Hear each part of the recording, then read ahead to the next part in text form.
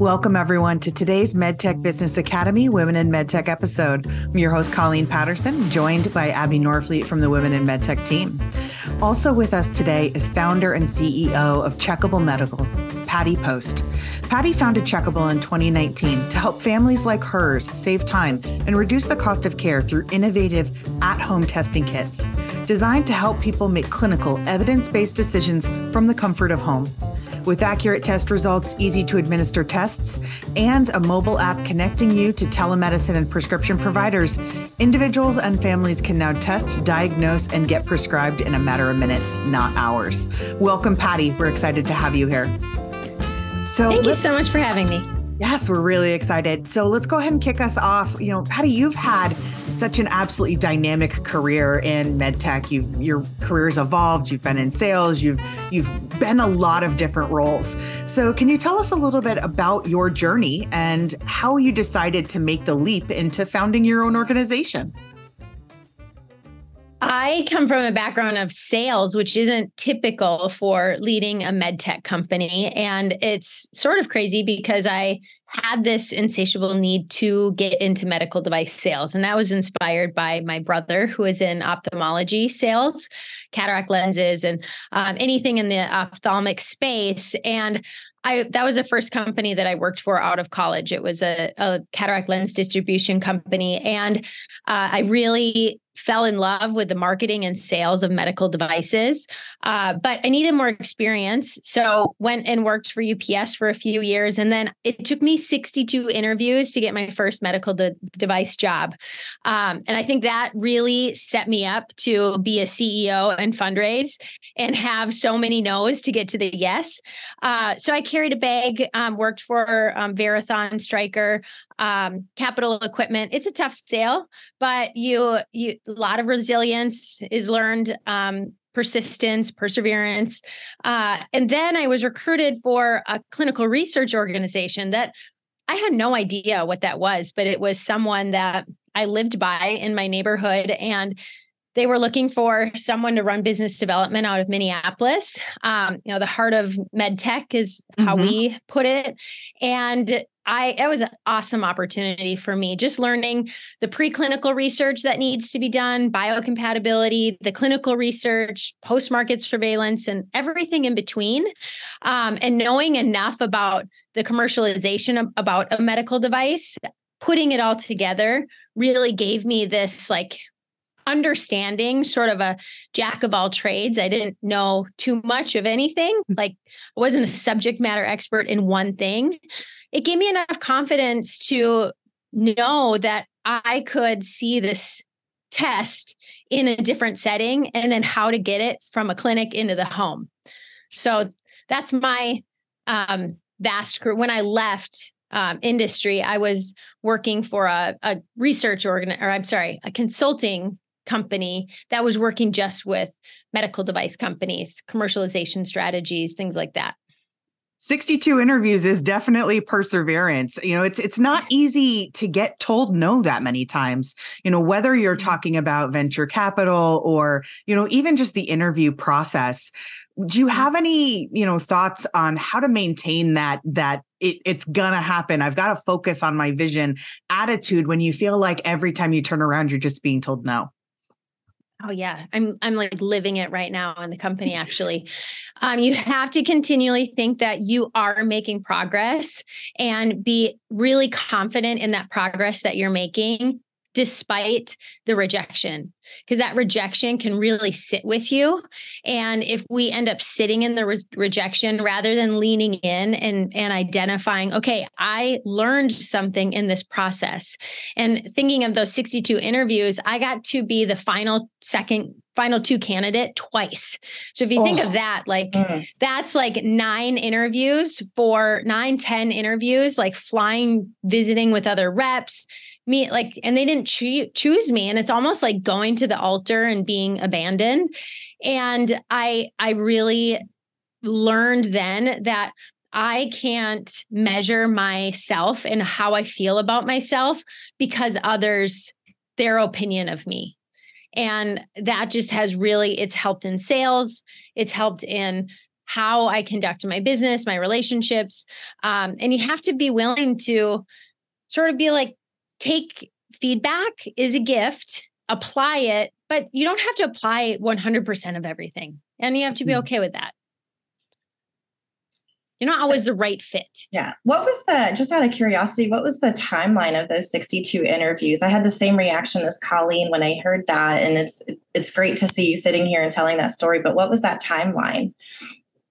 It was a year and a half. Okay. So I worked with 2 different recruiters. Mm-hmm. And I mean, there was a lot of just first interviews, a lot of, if you try to get into medtech sales without any medtech experience, you are lucky to get that first interview because they don't really want to have you cut your teeth at their company. They want you to already have that down. But think of how hard that is, right? Like you have to. So and especially for Stryker, getting into that company is really hard, going through the Gallup interview process. And it's just a personality that I think that they're looking for. But to be that first one it's tough to get. Really difficult. Yeah. And then so going back to something that you said about opening yourself up to being vulnerable to hearing that feedback and understanding that it's good to hear it and take it and implement it sometimes, but not always. What's the process like, or what did you see yourself doing when you said, okay, look, those are the aspects that I need to put into play next time versus that's not really relevant, or I disagree with that and leaving that behind. What was that journey like? I only got feedback from 2 managers that followed up with me. And so what I had to do was I took the questions, and I still do this when I pitch the business for fundraising. I take the questions that I'm asked, I write them down, and I put them in a repository, and then I go back and I answer them, and I try to remember how I answered it. And then I try to really understand, is that the right answer that they are looking for? And if it is not, why? Like I could have said something that was completely opposite of where we were going because it just was how I answered for the first time. And maybe that's the truth. That's why I answered it. But sometimes you have to craft your message differently. You need to position yourself differently, especially for the position that you're going for. And for example, if you're going to do really strategic selling, or if you're going to do like quick, like you're calling a lot, you're going to have a high velocity of calls. And they're 2 different things. What is your skill set? So that's how I started. And I also would take my iPad and I would answer the question, and then I would listen back to it, and I would realize, oh, that was why did I sound like that? And it was just some self-realization, like, gosh, you didn't do that very well. And you have to, because we don't get feedback. I think feedback is really hard. I've talked about it on my podcast about radical candor, of trying to have that radical candor with each other.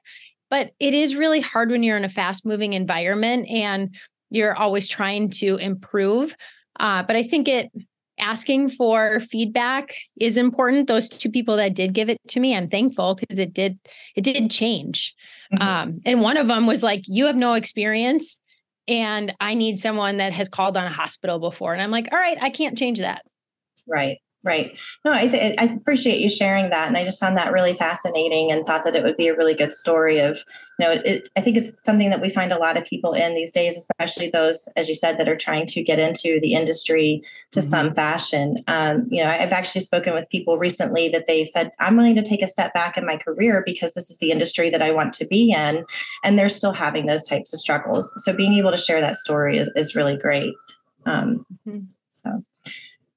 I would have to say that I completely agree with Abby, especially because I work with a lot of clinicians. One of the things that I hear from their perspective, and they're not looking to do always sales, but just, how I feel like, there's no doors that are open. So to really hear that, just because the door does not open the first time you knock on it doesn't mean that if you know in your heart, like, this is where I belong, this is where I can succeed, that, sometimes it is going to take a bunch of no's before you really ever get anywhere. So I'm really interested, though, about Checkable itself. So before we started recording on today's podcast, Abby had actually mentioned something in passing to Patty, so I'm going to steal some of those from you. But really about the idea of, being a mom first, and in doing some of my own preparation, one of the statistics that I had found was that, when you're looking at this, and this is from the U.S. Department of Labor, is that even as recently as 2021, women accounted for over 80% of consumer purchasing decisions in the healthcare industry. And, in a prior conversation when Patty and I were getting ready to have her on this podcast, she had said, it was really hard where I'm working and I'm wearing the work person hat, but then at the same time, I'm having to take all this time off because a lot of those medical care needs, decisions, thoughts fell on my lap as well.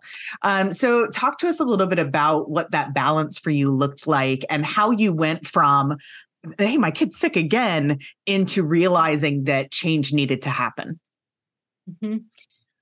Well, as moms, I just listened to a comedian who said, it was so random. The other day, this number called me and I answered the phone, and it's like, you need to pick up Nicholas from school because he's sick. He has a fever. And he's like, I don't even know where the school is. Which school is it? And that's how it is for dads. Like, it's always the mom that gets called first. We get called first on that list. And it is our natural gift that we are nurturers. And when we have a career that we are so devoted to, we are always more devoted to our children. It just is. They're just part of who we are. And it's something that when our health is not at its peak for ourselves or for our children or for our spouses or our parents, then our hearts are going to be out there trying to help them. Oh, how can I help you? Is it a fever? Can I make you food? Rest? Like whatever that is. And it's just who we are. My husband, I started this company because my husband's mindset when the kids are like, oh, Dad, I have a sore throat. I don't think I can go to school. He's like, rub some dirt on it. You're fine. Here's an ice pack. No, it's strep. Like she has strep throat. She needs to go in and be seen. And it's just I don't know if it's, I think that it's natural. I think all of us have it. Of course, there's some women that are like, no, and they stand that that doesn't affect them. But I created this company because I want us to manage our care at home more efficiently. And I think it can happen through rapid lateral flow testing. And then we can make it that much easier with telemedicine. And then pick up your prescription at your neighborhood pharmacy. So getting a little bit more granular into how you got Checkable started, you had this aha moment, or you had this wonderful idea, as we discussed right before we started recording, of if only I could just do this before figuring out if this is a doctor's appointment or trying to ride out this wave. Really, once you got that idea in mind, what did you do to get that launched? I mean, mm-hmm. What you've created is a really, really massive, impressive thing so far, and it's only going to continue to grow. So what was that first big step, though, to really get this thing going? Well, thank you so much for the compliment. I appreciate that. I took months. So I have some videos and pictures from when all of my kids, I have 3 of them, were plagued with strep. And it was a beautiful midsummer day that my husband had some work to do on the house at home. And I was going to visit my parents at the lake.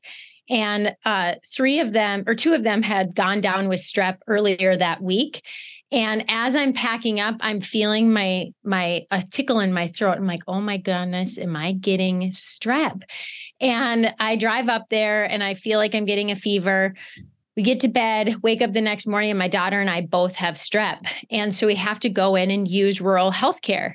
And I literally sit there from 8:30 in the morning until 2:30 in the afternoon waiting to be seen because there were so many visits coming in. I mean, it was, if you think about it, the one site that is in a 60-mile radius. Right. And I just thought, okay, I feel bad for this one practitioner who happened to be my neighbor at the lake. And I felt so bad for him and then his staff. He only had 2 nurses. And then it kept that same sort of situation happened to me a number of times in the following year. I started documenting it. And I have this picture where my daughter is so sick that she's laying on the table in the fetal position. And then the nurse practitioner has her back to her. And that's the picture. And she's charting. And she literally said like 3 words to my daughter. And we had to wait an hour and a half at the CVS Minute Clinic walking around Target to be seen. And it was then that I sat there and I went on Amazon and I just searched strep test. And I bought a strep test. It was delivered the next day. And I started swabbing my kids and I started reading the directions. I looked at the packaging, really understanding lateral flow, how to, why doesn't it exist? And I started to talk to everyone in my network. I started to talk to moms on the soccer field, at PTO, I talked to school nurses. My kids were in 3 different schools at the time. And so I just started to like pull that string and everyone was like, yes, oh my gosh, like I would love to check my sore throat because it's the most annoying thing. And we got up, 9 months beforehand, we started to say, yep, this is something that's more than just an idea. I actually pitched it to my boss of the consulting firm and he said, moms will never change their behavior from going into the clinic to check for strep. I'm like, I think you're wrong about that. Strongly disagree. I agree. For everybody who's just listening in, the faces that Abby and I just made were like, it does not sound accurate. Thank you. That's what I thought too. Yeah. And I was like, and it was frustrating because I was still working for him. So it's like, all right, well, if you don't think that it's going to work, then I'm going to do it myself. Because I thought we could incubate the company within the consulting firm. And I think we could have, although there's challenges with that when companies do that. So it's right how it ended up happening. But that journey, the other thing is, do you have money? Businesses fail because you don't have access to capital. And so I went to JP Morgan with some other clients and I talked to other VCs and I pitched this in about 2 minutes. I said, do you think you could fund something like this? They're like, yeah, definitely fundable. And it gave me enough courage to take the leap in 2019, started full-time on the business in September of 2019. And then COVID happened in March of 2020. And then everyone's calling me like, where's the strep test? Why don't we have this at-home strep test? Like, oh, the sky started falling. You need me now, Kate. Yeah. Yes, exactly. And I think it's even burdened moms even more as our responsibilities we change from working at home and then the kids are around. It's like we're still managing our careers and our health. That I've really built the business on our messaging. Our mission is all to empower moms to make clinical evidence-based decisions from home because Dr. Mom is always on call. That you made a couple really dynamic points to me, Patty, and one of the speaking points about when I was first bringing people into the idea of, I think that the women in medtech focus is something that we need to talk about. One of the things that I had discussed was the mental load of trying to do it all, of trying to wear all the hats, of being the person who knows the birthdays, the doctors, the teachers, the friend's best man, the best friend's mom's name, what that network looks like. And that's not a light burden. And then pairing that with the idea of so much of healthcare funding, products, development goes into the idea of men first, it's their opinions, it's their thoughts, which doesn't make sense when women are the ones that are actually making those healthcare decisions. Even today, though, only 2.5 billion of capital raise as recently as 2021 was in femtech, and you're seeing the more of that female leadership in those femtech manufacturers, but it's not true across the board. How do you feel like that specifically has impacted your ability to capital raise, your ability to have, to face those consulting bosses that say this doesn't seem viable and have to be like, well, you're out of touch, guy. Like that's not the reality of the world we're living in. How do you feel like that shaped where you guys are today? Mm-hmm. I haven't ever heard something that you said about all of the like brain space that we have being a mom, like the best friend's mom's name and the phone number and all the communication that we get. It is a lot of responsibility there. A lot of responsibility. And it's I don't think responsibility. Yes, we don't give ourselves credit because we don't acknowledge it.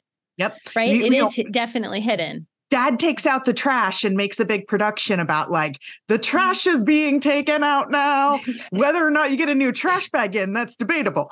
But it's like we make such a celebration of these minor things when the thought that goes into keeping life moving, yes. Hey, we're getting low on peanut butter. I need to add that to the list. It's that hidden workload that very few people acknowledge today. Yeah. Yeah. Oh my gosh. You are so right. And I'm going out of town. I'm have the opportunity. I'm grateful for being on a panel at the Consumer Health Products Association scientific and regulatory meeting. And, me thinking of going out of town, I have a list running of things I have to do before I head out because I know it won't get done. And I don't know if my husband was in my position, I don't know if he would be thinking like that. I think he would be thinking about himself. But those are things that I just like, oh, well, you mentioned peanut butter. Like I literally need peanut butter at home and I have it on my list of what I have to pick up at the grocery store, as well as like, what am I going to wear? I think one thing as women that we are judged for that men are not is our appearance and how we're put together and how polished we are, how prepared are we? And that's one of the things that I think I am good because I've had to force myself to just like be ready in medical device sales. They don't even train you before you start selling. They're like, here's some sales slicks, get in the territory, start selling for 6 weeks, 8 weeks, and then we're going to train you. And that's like, oh my gosh, I'm going to talk to a brain surgeon about a drill and I have no training, but you got to learn how to do it. So I think I'm good at that. But I think from being a female in the space of pitching to men constantly, I do feel like I'm judged differently than my male counterparts. And whether that's age, whether that's because I have children, whether that's because I'm the breadwinner. I've had people ask me, well, what does your husband do? And how much money are you making? And well, what does your husband do to make up for, like, what are you asking my male counterpart what their wife is doing? I'm sure that I've never heard of that. Maybe they are. Or do you think you can handle being a CEO and having your kids? Well, do you ask the males that too? I mean, I think it's right to acknowledge, but those are things that you're resilient and you're moving forward. But if you sit back and think of it, you're like, that really sucked. Like, why did you ask me that? Because it threw me in a different headspace and it throws you off your game, honestly. Yeah, it's interesting that you say that. And one of the things that did pop into my head when you were telling your origination story and how you first originally went to your boss in the consulting firm was, well, if she had been a male, would she had been hit with the same amount of pushback, or would it have at least been something of, that might be a great idea. Let's explore that a little bit more, which we can sit here all day long and say that's probably where it would have gone and it could have gone a different path. But look at the path that it was able to take you down instead. And, so while we have these frustrations and these things that we know that we're up against and that we have been in the past, one of the things that I do like to celebrate is it's now forced us to have to divert a little bit and keep an eye out for, all right, let's figure out how to do this a little bit differently. Ultimately for it to come out a little bit better, at least in my opinion, or maybe that's being a little too Pollyanna. I can't decide on some days, so, but it's, these are the cards that were dealt with, kind of like being handed a welcome to the medical device world, learn this brain drill and go talk to a neurosurgeon about it. I think that's where we find ourselves a lot as female leaders, founders, entrepreneurs as well, is if we do hit those roadblocks, it's forming that, okay, pivot, go somewhere else because we're just not willing to take no for an answer. And we're pretty creative that we can kind of come up with ways to be a little bit more disruptive. So it's interesting. I find myself to try to not get too caught up in that constant churn of, well, if I had just been a male, I would be here, because I do that pretty frequently. And if I, what if just my stars had been a little bit different, but then it's saying, well, I never would have challenged myself to do XYZ if that had been the case either. So here I am, and where am I going next from this? So I think your story is very telling of that too. It's a really good point. You don't want to sit in like, oh, well, because I'm a woman, I didn't get this.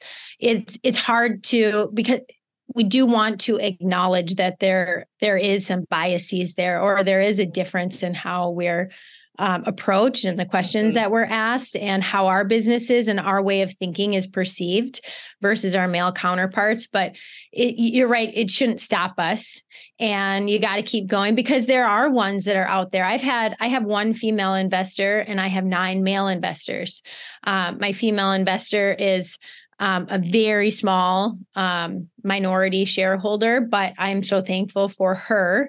And I'm thankful for all of the men that have come in to my vision and seen, yes, this is a huge opportunity. Funny enough, one of them is 83 years old, hasn't had kids in the house for a long time. And the other one doesn't have any kids and isn't even married. So it's like, I can't make any sense of that. How did my message resonate with them?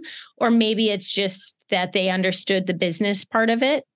Mm-hmm. I think it's got to be a combination of both. So you touched on something earlier, and I don't want to pivot too much off of the theme here, because I absolutely love your story and what you're standing for.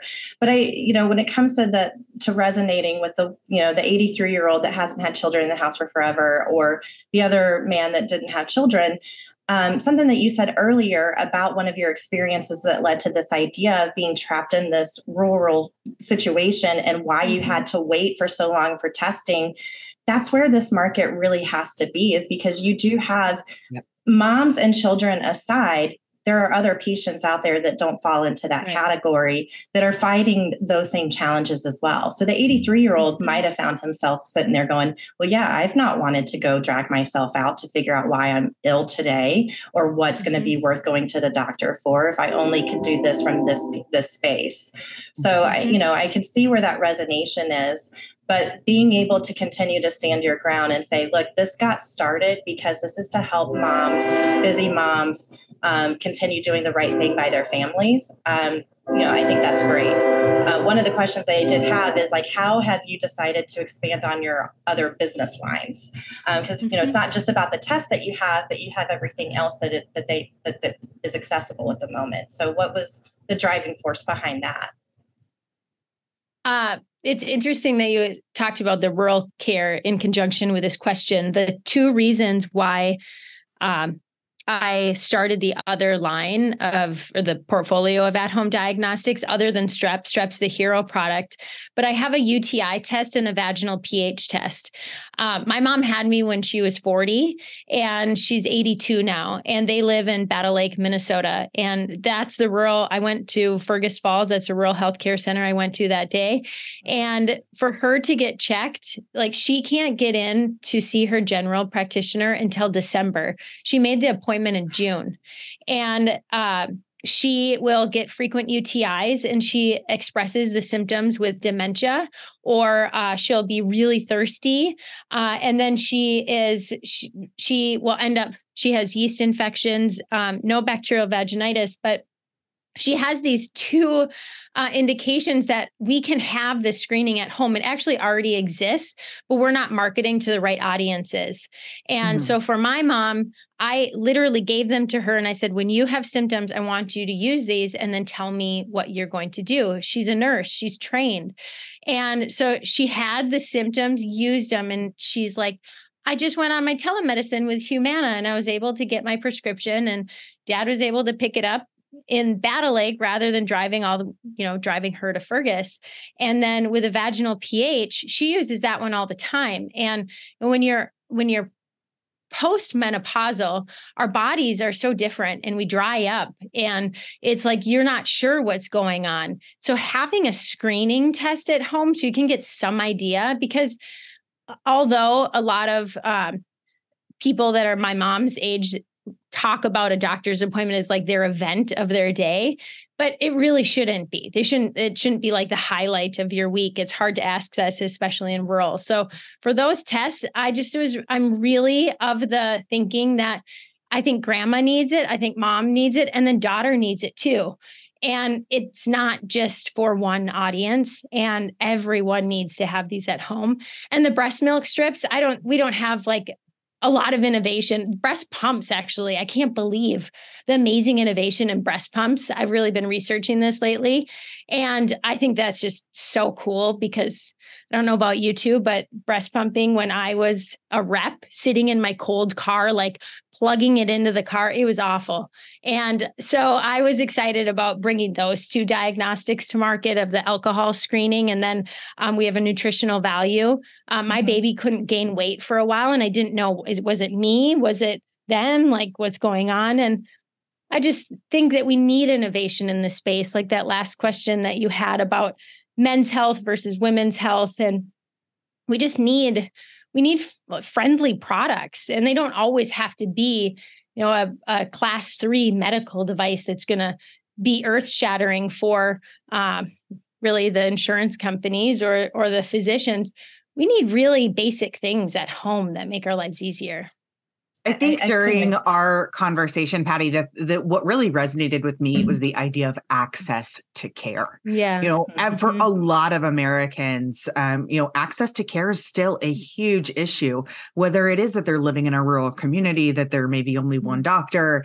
I don't know anybody who hasn't been sick, who has been told like, we're full today, you're going to have to come tomorrow. Right. And the idea of, I'm feeling awful, what insurance coverage looks like. So I think that, looking at how do I make care more affordable, make it more accessible, make it, where there is that greater degree of urgency of you need something now. Great. Here's a solution for you. I think that that's something that is really to be celebrated.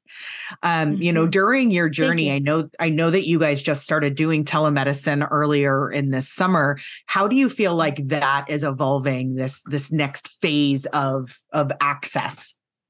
Mm-hmm. Well, when I had the vision for the company, telemedicine was not what it is today, not as widely adopted. But the crazy thing about telemedicine is it's been around since the 60s, 50s, actually, like 1958 is when it wasn't Dr. J. Saunders. Dr. J. Saunders was the first one to really get it going within the military and brought it into the prison system in Texas. And it's really how Teladoc started, was that idea of telemedicine. So I knew that it's been around for a while, but would people adopt it? And through COVID, we all know that everyone needed access, and telemedicine provided that. And for me now, there's so many options of telemedicine that we're looking at that user experience. And is it easier you have your diagnostic, you download your app to access how to use the test, different screening things that you can use, and then access your telemedicine provider there. I just want to have an option for people that's affordable, that's convenient, that access is so important. I think with the strep, it's going to be a game changer because everything literally is done within that system. But any telemedicine provider that is providing good care and access is so important. I mean, I don't know. I like hands-on. I don't think you should I think everyone should have a family practice provider, OBGYN, or a pediatrician. That's important for someone to know you. But the way that we can access is excellent. And I hope at some point that we are a robust telemedicine provider that people trust. And in the meantime, I'm really focusing on that customer journey to make it very seamless. Well, and again, I really do appreciate the increased focus on women's health. I mean, we've been spouting the statistics. as far as where most of the research, of course, was done on men, and they're trying to come back now and at least revamp that a little bit and better understand women. I do see on a regular basis dosing of medication getting changed of, well, if you're a female, it should actually be this. If you're male, it should actually be this, regardless of, size and all that and all of that. So, I mean, I do think that we're seeing a little bit of that turn, but continuing to have some type of focus on that access to care specific to the female space. These are things that I don't think that would have ever been thought about that could potentially help further delay or further decrease those costs of care, to open up more of those funds to increase that research that's so vitally needed. So, I mean, I think that you're opening up an amazing world to something that was probably not even thought about as short as even 20 years ago. So thank you for that. Mm-hmm. You bet. Thank you for saying that. Yeah. I agree. I know we're getting to the end of our time. And so one of the things that always resonates with me is something that we've all talked about of, what's the environment that I came into, and realizing that there's challenges and realizing that, it could be different. And if it was, something else would be. And I think that we've got the responsibility even to say, I'm going to do the best that I can for me, for my peers, but really to leave a better foundation for the women that are going to come after us. That they're going to see more equity. They're going to see more opportunity. They're going to see a wider variety of products. And as Abby just said, better care that they'll be able to receive, because we're realizing that women are just not somebody to be standing next to men, but really are decision makers in their own space. They need their own care. They need research on the products and health concerns that are primarily their issues. So really, I think it's a fabulous thing that you're bringing to the market, Patty. When we were talking about it internally, I know that everyone on our team was really excited to have, somebody in your entrepreneurial space coming in and joining us today. So, I just want to say thank you again for that. Oh, you're so welcome. Thank you for having me. I really appreciate it. It's a great conversation. Okay. And if there's anything that I can leave any women that are listening, it's really scary to go out on your own and leave your comfort zone and leave a comfortable corporate job. And I had the same feeling every time that you make a jump. There's lots of uneasiness there. And Colleen, you said that you're looking at different things that I've said. And something that I do always say is that you will never regret betting on yourself. And I really believe that 100%, that if you, especially as women, that we are going to be prepared. We are going to surround ourselves with the right people, and we're not going to be aloof about it. And I think that is because you most likely have children. You have people that rely on you, and bet on yourself. You definitely won't regret it. And if anyone ever wants to reach out to me to just check in and for inspiration, because I have a lot of bad days and I have to pick myself up, I am that person. So go bet on yourself. Abby, any final thoughts? I don't know how you follow that up, to be honest with you. I've heard that from, a similar type message from several people in the past, and nothing could ring more true. Where at the end of the day, and again, we'll go back to the beginning of your story where 62 interviews, and you said, you know what, I'm still going to bet on myself. Eventually it is a numbers game. And so at the end of the day, if you're betting on yourself and putting it out there, I think that's going to be the success that you're looking for and make you a little bit unstoppable. But I don't know how I follow that up. So, but thank you. All right. Thank you to Abby today for joining us on our Women in MedTech discussion. And then also a special thank you to our guest, Patty. My key takeaways from today's conversation was, don't be afraid to be told no. You're making progress even when you may not realize it. And the greatness of betting on yourself pays off. Be sure to visit her organization on the web at checkable.com. And for our listeners, thank you for joining us today. If you've not already done so, be sure to subscribe to never miss an episode of the MedTech Business Academy. And thank you for tuning in.